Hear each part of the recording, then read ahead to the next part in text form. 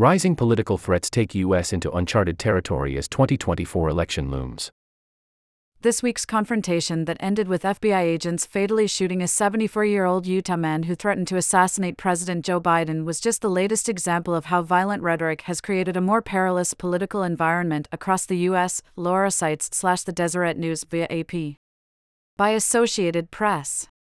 August 12, 2023, 4:30 p.m. Eastern Daylight Time. Denver, this week's confrontation that ended with FBI agents fatally shooting a 74-year-old Utah man who threatened to assassinate President Joe Biden was just the latest example of how violent rhetoric has created a more perilous political environment across the U.S.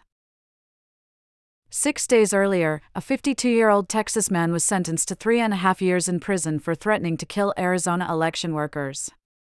For days before that, prosecutors charged a 56-year-old Michigan woman for lying to buy guns for her mentally ill adult son, who threatened to use them against Biden and that state's Democratic governor. Threats against public officials have been steadily climbing in recent years, creating new challenges for law enforcement, civil rights, and the health of American democracy.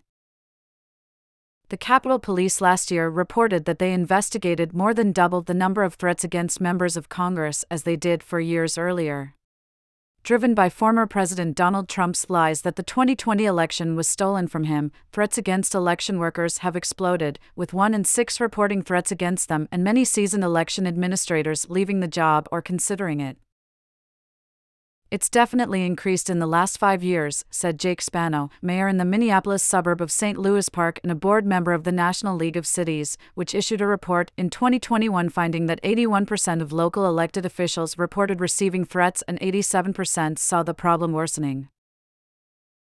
Officials in Spano's town got deluged in 2018 when Trump tweeted critically about its city council's decision to stop saying the Pledge of Allegiance at the start of its meetings.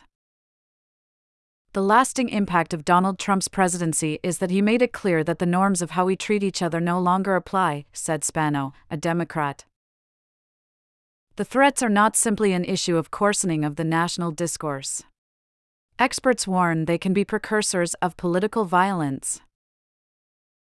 In 2017, a man who belonged to a Facebook group called "Terminate the Republican Party" opened fire on GOP House members as they practiced for a charity baseball game, severely wounding now House Majority Leader Steve Scalise. Last year, the 82-year-old husband of then-House Speaker Nancy Pelosi, a Democrat, was assaulted by a hammer-wielding man who had posted right-wing conspiracy theories online before breaking into the couple's San Francisco home. Also last year, a man was arrested with knives, a pistol, and zip ties outside the home of Supreme Court Justice Brett Kavanaugh amid protests against the High Court overturning women's right to obtain abortions. Then an armed Ohio man in body armor who had been at the January 6 attack on the Capitol was shot and killed after trying to enter an FBI office following that agency's search last summer of Trump's Florida resort, Mar-a-Lago. Trump has repeatedly slammed the FBI and has called for a takeover of the Justice Department should he win the presidency again, as he faces additional charges related to his attempts to overturn the results of the 2020 election.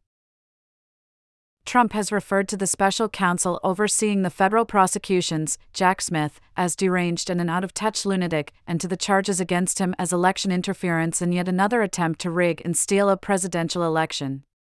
He also has attacked a local Georgia prosecutor expected to file more charges against him next week, Fulton County District Attorney Fani Willis. Experts warn the escalating rhetoric could increase the risks of violence, especially as the 2024 election and Trump's trials draw closer. Lone attackers acting impulsively, rather than mass violence such as the January 6 attack on the Capitol, are the greatest worry, said Javad Ali, a former senior FBI counterterrorism official now at the University of Michigan. "That threat can materialize very quickly with no notice," he said. In an affidavit from FBI agents, Craig DeLay Robertson sounded like he could be that type of threat. Authorities said the self-employed woodworker referred to himself as a mega-Trumper, referring to Trump's Make America Great Again slogan, and had posted threats against Manhattan District Attorney Alvin Bragg, U.S. Attorney General Merrick Garland, and New York Attorney General Letitia James, all of whom have been targets of Trump's own attacks on social media. Trump's Truth Social network was the first to warn the FBI about him after Robertson in March posted a threat to kill Bragg, the first prosecutor to file criminal charges against Trump. Even after a visit from FBI agents, the affidavit said, Robertson continued posting violent words and imagery online, including quipping that if the FBI was still monitoring his posts, he would be sure to have a loaded gun in case you drop by again. He also posted about killing Biden, who was due to visit the state Thursday. Those who knew Robertson said he was not a danger to anyone, only an elderly, largely homebound conservative man spouting off online. He believed in his right to bear arms. He believed in his right to say what he feels. When it came down to it, he knew the Lord wouldn't have approved of killing innocent people, said Paul Searing, a local businessman who followed Robertson online for years and warned him when he crossed the line on social media. Things got out of hand because he just was really frustrated. Michael German, a former FBI agent who is now a fellow with the Brennan Center for Justice, said social media can transform private venting into menacing-sounding threats. Things that may have been screamed at the television before now appear widely in public, German said.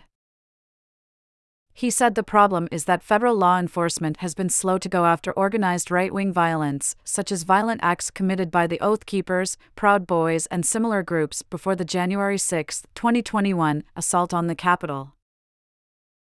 While threats against public officials are a routine part of the country's history, German said the rhetoric by Trump and some of his supporters presents a new danger.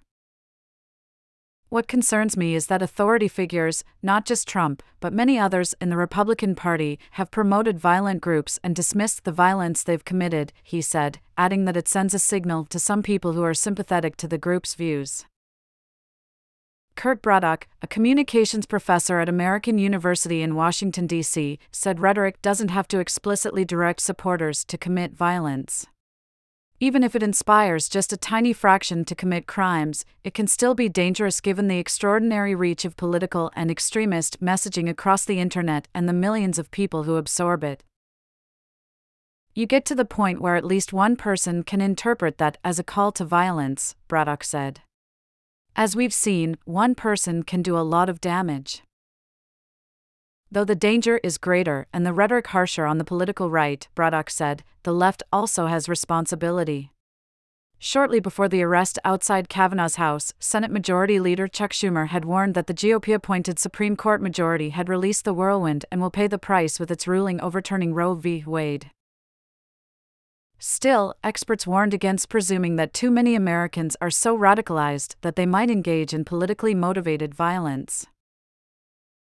Joe Mernick, a doctoral student in Stanford University's Polarization and Social Change Lab, surveyed Democrats and Republicans about their support for political violence and found it to be very low. But perceptions of those in the other party provided a different picture. People in each party believed members of the other had high support for violence. When participants were told that, in fact, support for violence was low on the other side, their own support for violence dropped even lower, Mernick said. Mernick stressed the importance of making sure people know these people, like the guy in Utah, are not representative of the Republican Party or the party's attitudes. Want more Politico? Download our mobile app to save stories, get notifications and more. In iOS or Android, https://play.google.com/store/apps/details?ID =com.politico.android?@APBG